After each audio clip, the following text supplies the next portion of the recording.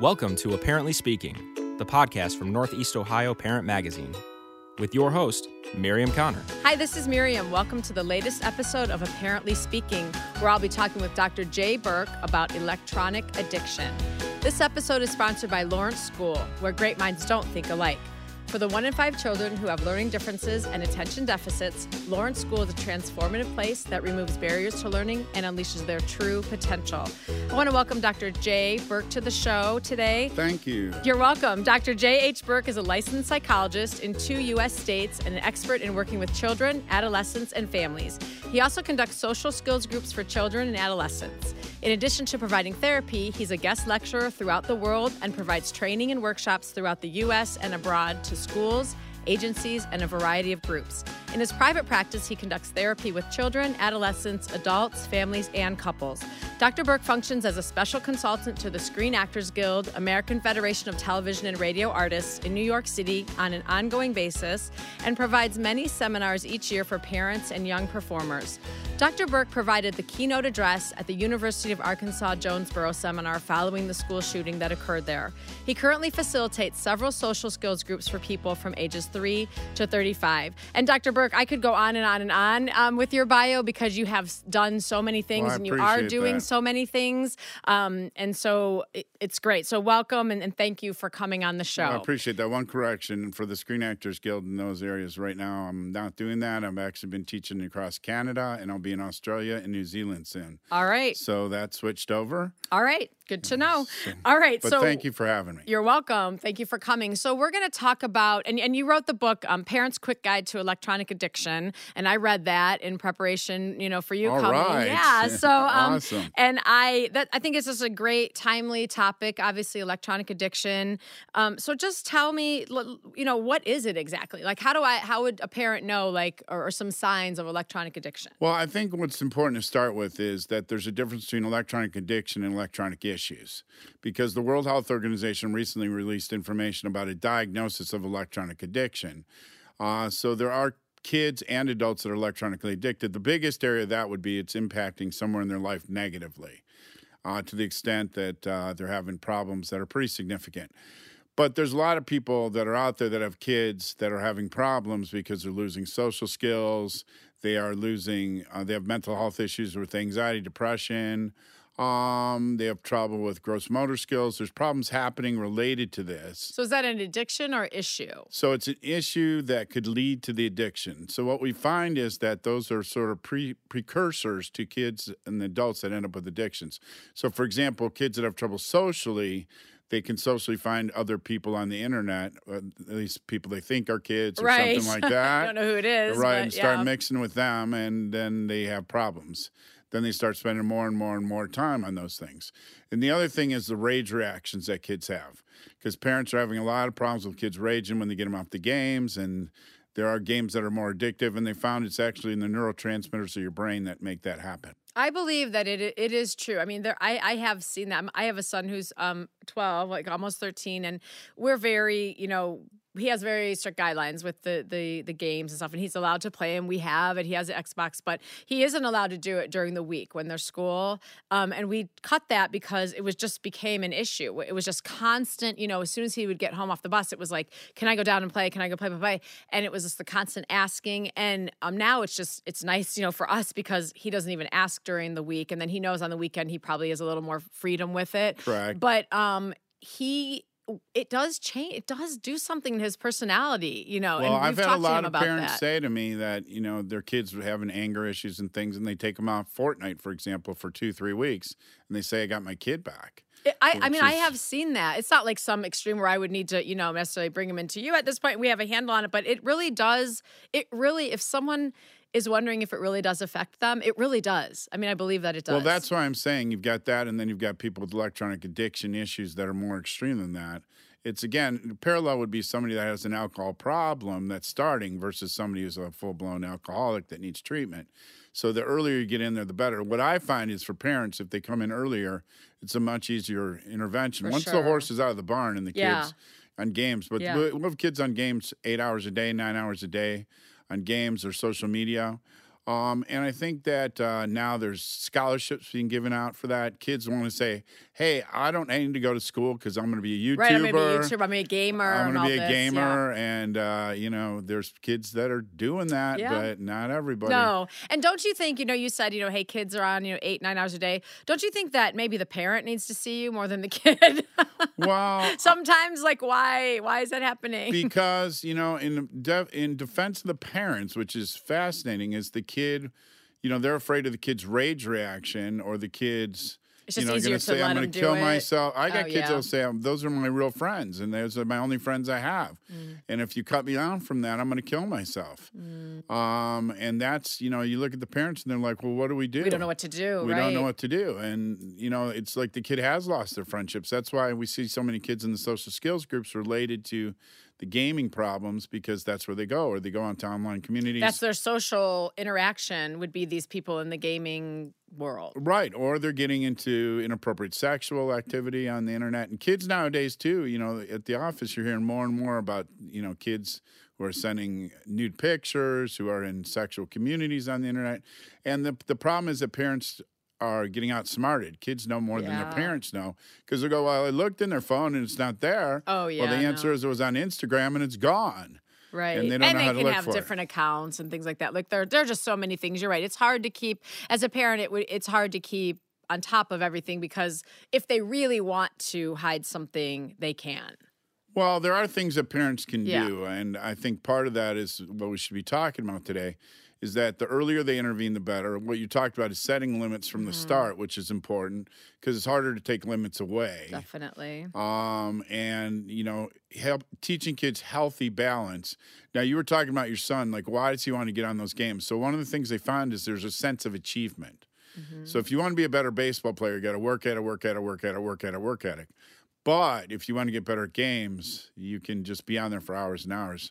Right. And you're reinforced every 3 to 5 seconds on a game, which if you're trying to be a better batter and you're at batting cages, it doesn't work that way. It takes years. Right. But there's more that instant gratification. Instead of really working at something. You're right. And, I was talking with some moms the other day, and we were laughing about, we're talking about Fortnite and stuff. And we were like, no mom is behind this. No mom has created this. We know, because these skins come out during the week and they have to get it right. My son would come, I'm like, I know I'm not allowed to do it during the week, but I have to get this. I have to buy, first of all, they have to buy it. I have to buy this skin. And I'm like, well, can't you do it on the weekend? No, it goes away after today. And we're like, okay, no moms do it. Right, mom but is involved in this. We have kids, this example, stealing parents' credit cards, grandparents' credit cards to buy skins. For people that don't know what skins are, right, they're actually what you look like in a game. Now think about that Fortnite. If nobody knows, what's the price of Fortnite? The price is, do you know? To buy Fortnite? Yeah.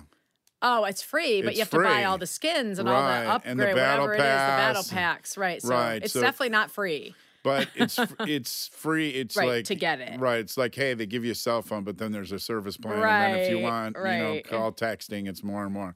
And I think parents got to understand it. So it's teaching kids a healthy balance. It's also another thing is that teaching kids appropriate boundaries, because another problem we'll see is they will say things on a text that they would not say in real life. For sure. And that's another huge issue at the office.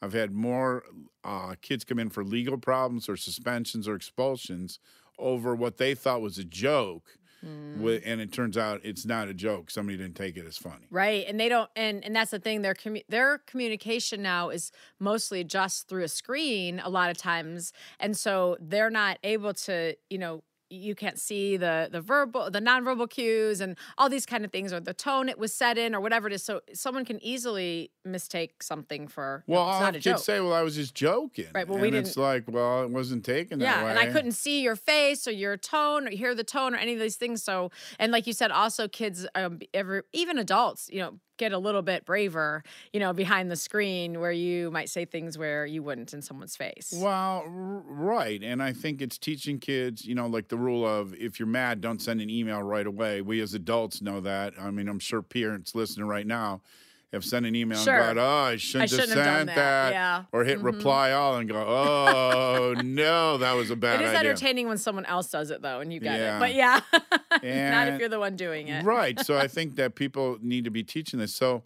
the new idea is this concept about, electronics and how to manage them in a healthy way. And schools need to be teaching this. Parents need to be teaching it. Because they're here to stay. Right. And I was going to say, in your book, you say, like, you make the point of they are here to stay, and that's true. And I like that, in the book, you're saying, you're not saying don't let them do electronics, don't let them have a phone, don't let them have these games, but you have to have limits. right.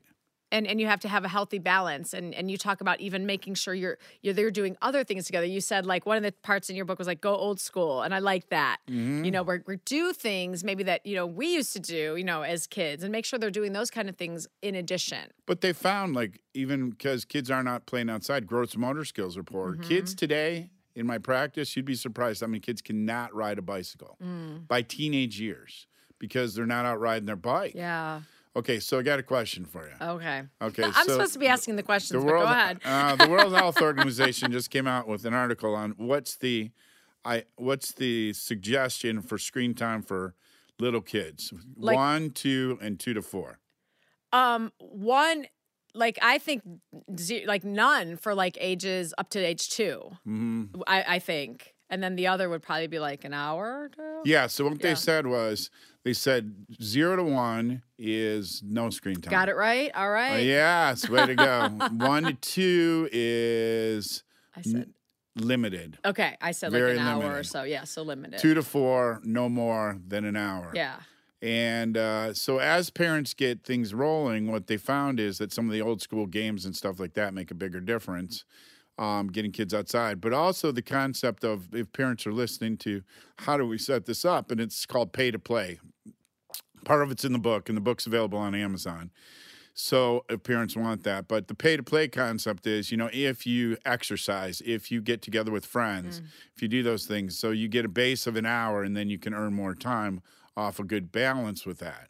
So I think with little kids, they can control it. It's harder the older the kid gets. Because, I was going to say, or even like an older, like with a cell phone or something, it's a little harder. Well, But, where does the most, let's put it, not good stuff happen with cell phones? Where do you think it is with kids? On the bus. On the bus. That is correct. I am you are fat on. Woo, yeah. You are on. So it's on the bus, and kids need to know that.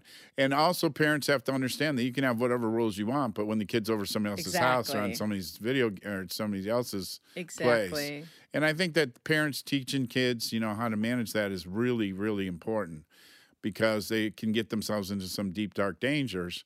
So like this week in group, we did commercials. The kids are doing commercials for other kids that we're not airing, we're just practicing, on information they should know about electronic media.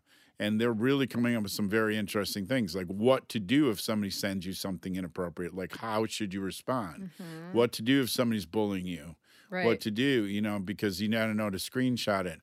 And things like that. Right. Because That's good. And as parents, talk about those things before you give them these devices. Hey, if this happens, so they have kind of a game plan. If that happens, they know what to do, or at least you've talked about it. And that's exactly what you're saying. So right. And I think that parents got to understand that basically what you're doing is, when you give your kid a phone, you're letting strangers walk into your house. I mean, I have kids giving out their addresses, things like that. And that's basic 101. But, one of the kids in group yesterday said something interesting. If you do a picture of yourself, a selfie, and it has your address in front of your house, or even what your house looks like, or, your parents' car and the license plate on it, people can track that. Yeah, and they don't think about those things. They don't think about those things at all. Yeah. So it's a different world. Now, the positive thing is, how can you use social media in a good way? And I think this is something also, we don't want to be just totally negative. For sure. So, like a lot of kids are on group chats now, and the group chats are a way to get kids socially included, because if you're excluded from a group chat, it's a problem. I think it can be used as a tool. One of the chapters in there is called Why is the Sky Blue?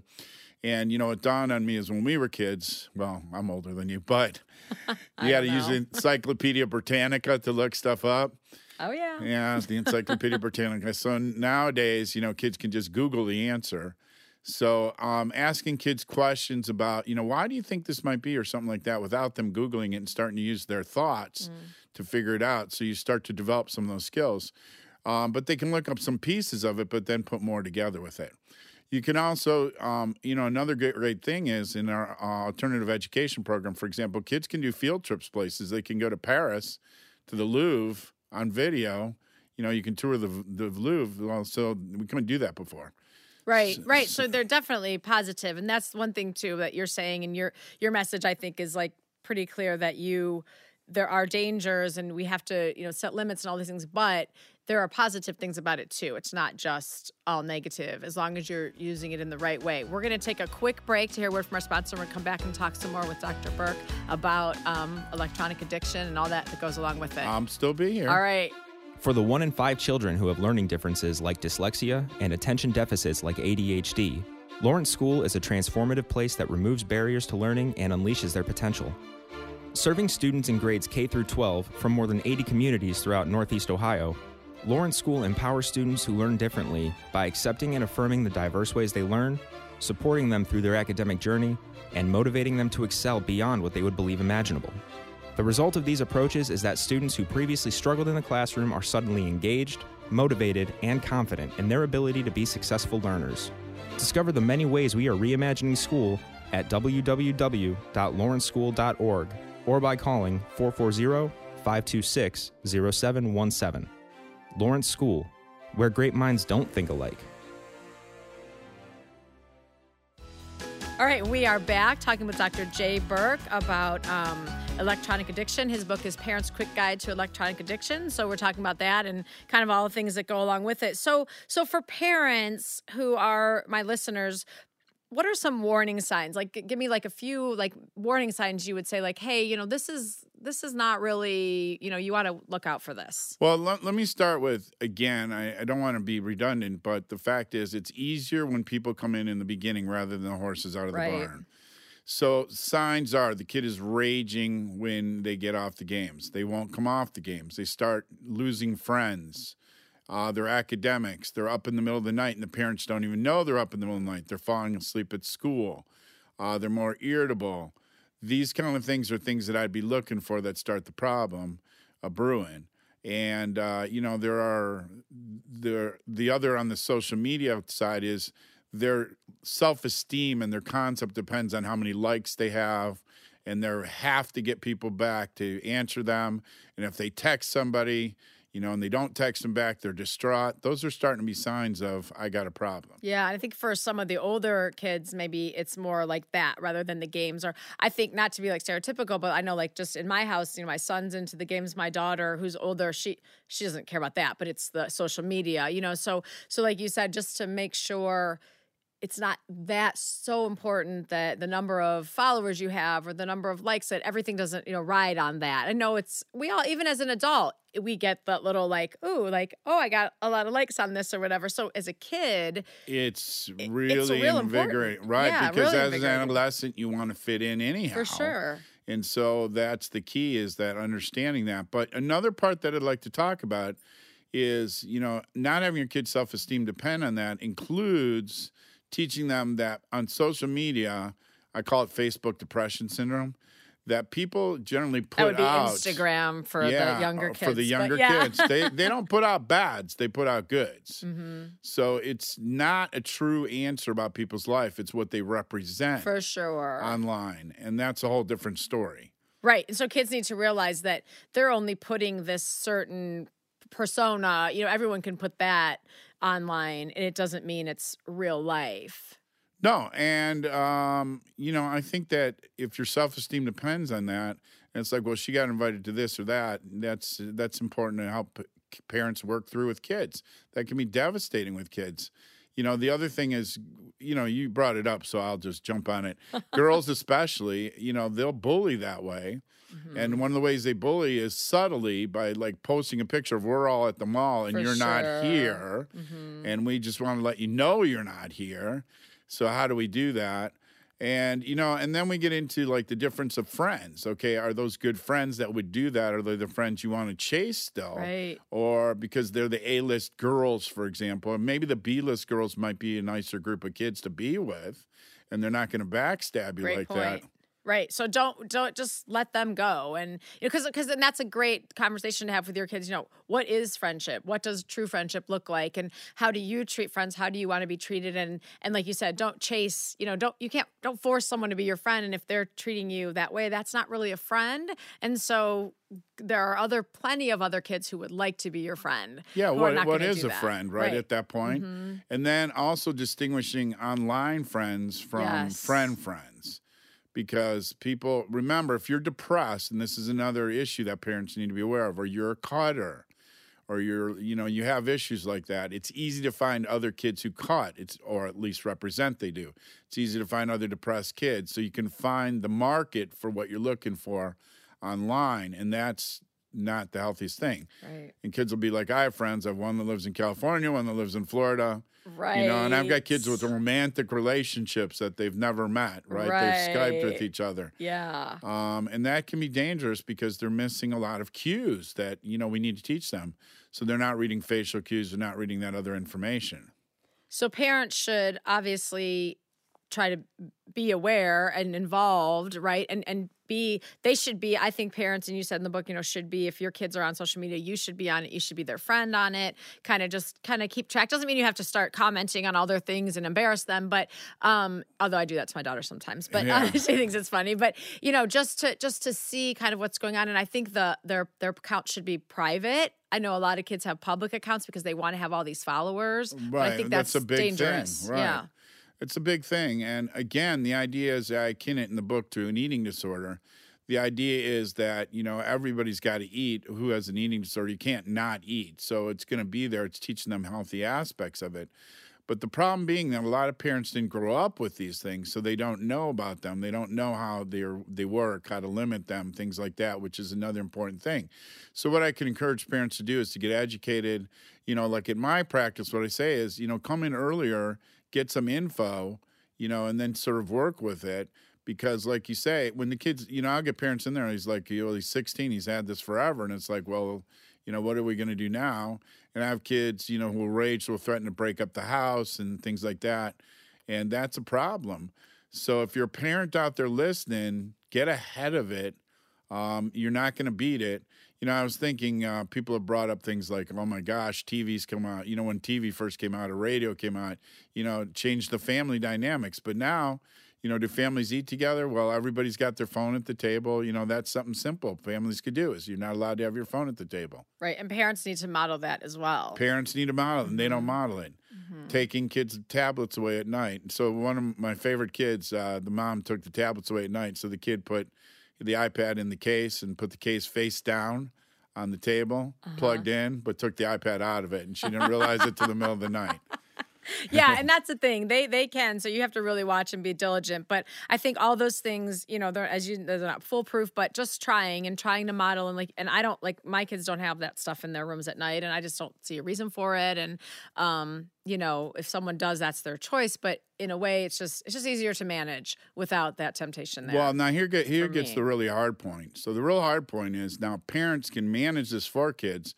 But I have a lot of kids that fail out of college. Right. I was going to say, but my next thought was, but when they leave, they have to manage. They have to know, and they're going to have to maybe learn some hard lessons, but they have to be able to manage it on their own. Well, I've seen a lot of kids who the parents have managed their electronics and never taught the kid to self-manage. They go off to college with a full ride scholarship. Right. One semester they're done. Yeah. One and done. I think it's just also just that constant conversation happening.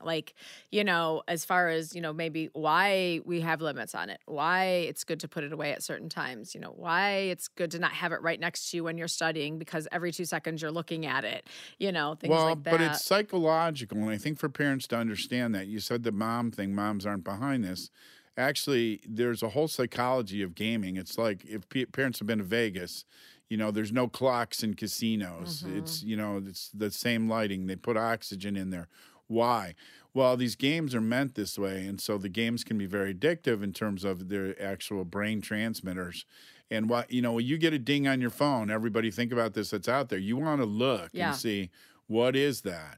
Why are people, who wants me? Exactly.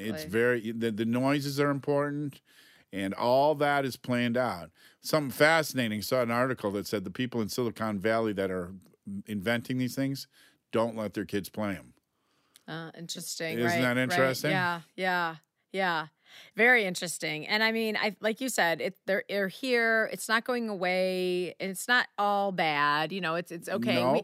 We played. And you even mentioned in your book, like, I remember you had a funny story in your book about Pong, Pong. I remember that, it was like, boop, boop, but we were so excited about that, thought that was so cool. But like you said, that was kind of like, that was it. You hit the ball across the thing. Now it's like you said, how many kills do you have? And and I mean, it's not all, it's entertainment. They do it for fun, but you just have to really, there's a lot more that goes into it. Well, I think another thing I want to make a point on the difference in the gaming is that when we played Pong, somebody had to be in the room with you to play Pong.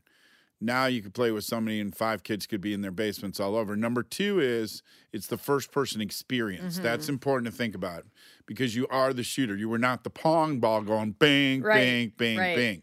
So if you're not the Pong ball, that's different. And those games were originally developed by the military to desensitize people to shooting. So that's important. But I think the other is for parents to be aware that kids are exposed to inappropriate content earlier and earlier. It's not just games. It's, it's getting on inappropriate content. So what do they do if they do that? How to handle that?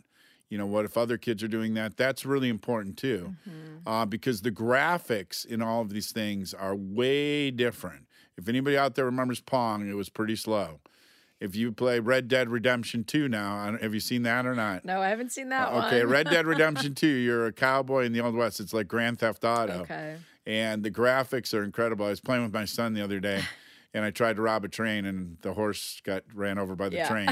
That's important. Yeah. It's the graphics, and you are the person. So the experience. So what would be give us a couple of takeaways that you really would want for parents to take away from this podcast today? Okay, so takeaway number 1 is I would definitely set rules ahead of time. Okay, I would do number 2, pay to play, in that the bottom line is you get X amount of time to start with. If you do community service, if you're on swim team, you get extra time, things like that.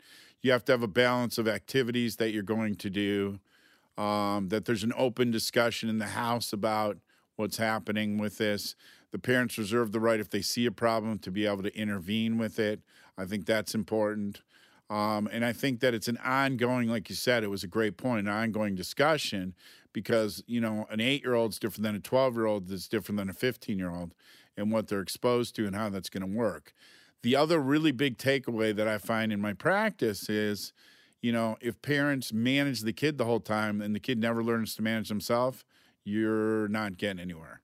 So there's a fail to get out kind of guide them, but let them have some ownership over that management. Well, if not, it's like getting them to do their homework. You help kids with homework and then you're advisor to their homework and then you don't know how to do their homework anymore because they're in 3rd grade and they're doing math differently than you did it. Right. But the goal is to get the kid to sit down and do their homework on their own. So by the time they go off to do whatever they do, they'll be able to do it. I think the other thing is that another takeaway for parents is, this is a serious issue. It's not just fluff, and there is a brain connection to the addiction, but also that kids can get themselves in serious trouble really quick, and it's not good because their answers, they're kids, their brains are underdeveloped, their impulse control's not there. So really saying, hey, people can take things very differently depending on what you send out there, and I think that's huge for parents to be aware of and talking to their kids about. Yep. Great takeaways. So much information. I think there's a lot more information that you could share. I think this was great for parents. I think it's just a timely issue that, like you said, is not going away. So we need to figure out as parents how to make this work. How can people contact you, find out about you, anything like that? Yeah, so I appreciate you asking that. So the book, Parents' Quick Guide to Electronic and Gaming Addiction, or Parents' Quick Guide to Electronic Addiction, is on Amazon if people want to get that. Our practice is in Beechwood, but you can go on the website, and this is good for parents to know. If you go to jayberk, JAYBERK.PhD.com, there are some free downloads for parents. There's like a checklist. There's some ideas on there, some videos for parents, and I'm always updating it. So they can go on there and get free things, even if they're not interested in coming in. And the other is if they are, they can come in, once or twice and just get information. They don't have to engage in ongoing therapy. So if they go to the website, again, jburkephd.com, there's always updating information there. Right now, there's some good videos that I think are appropriate for parents, but the downloads there are free for parents. All right, that's great. Those are great resources. And like you said, they're right there, available, free, and they can just use those or they can contact you further. So, right. And the book, The Parent's Guide to Electronic Addiction, I think it'd be helpful to them to read.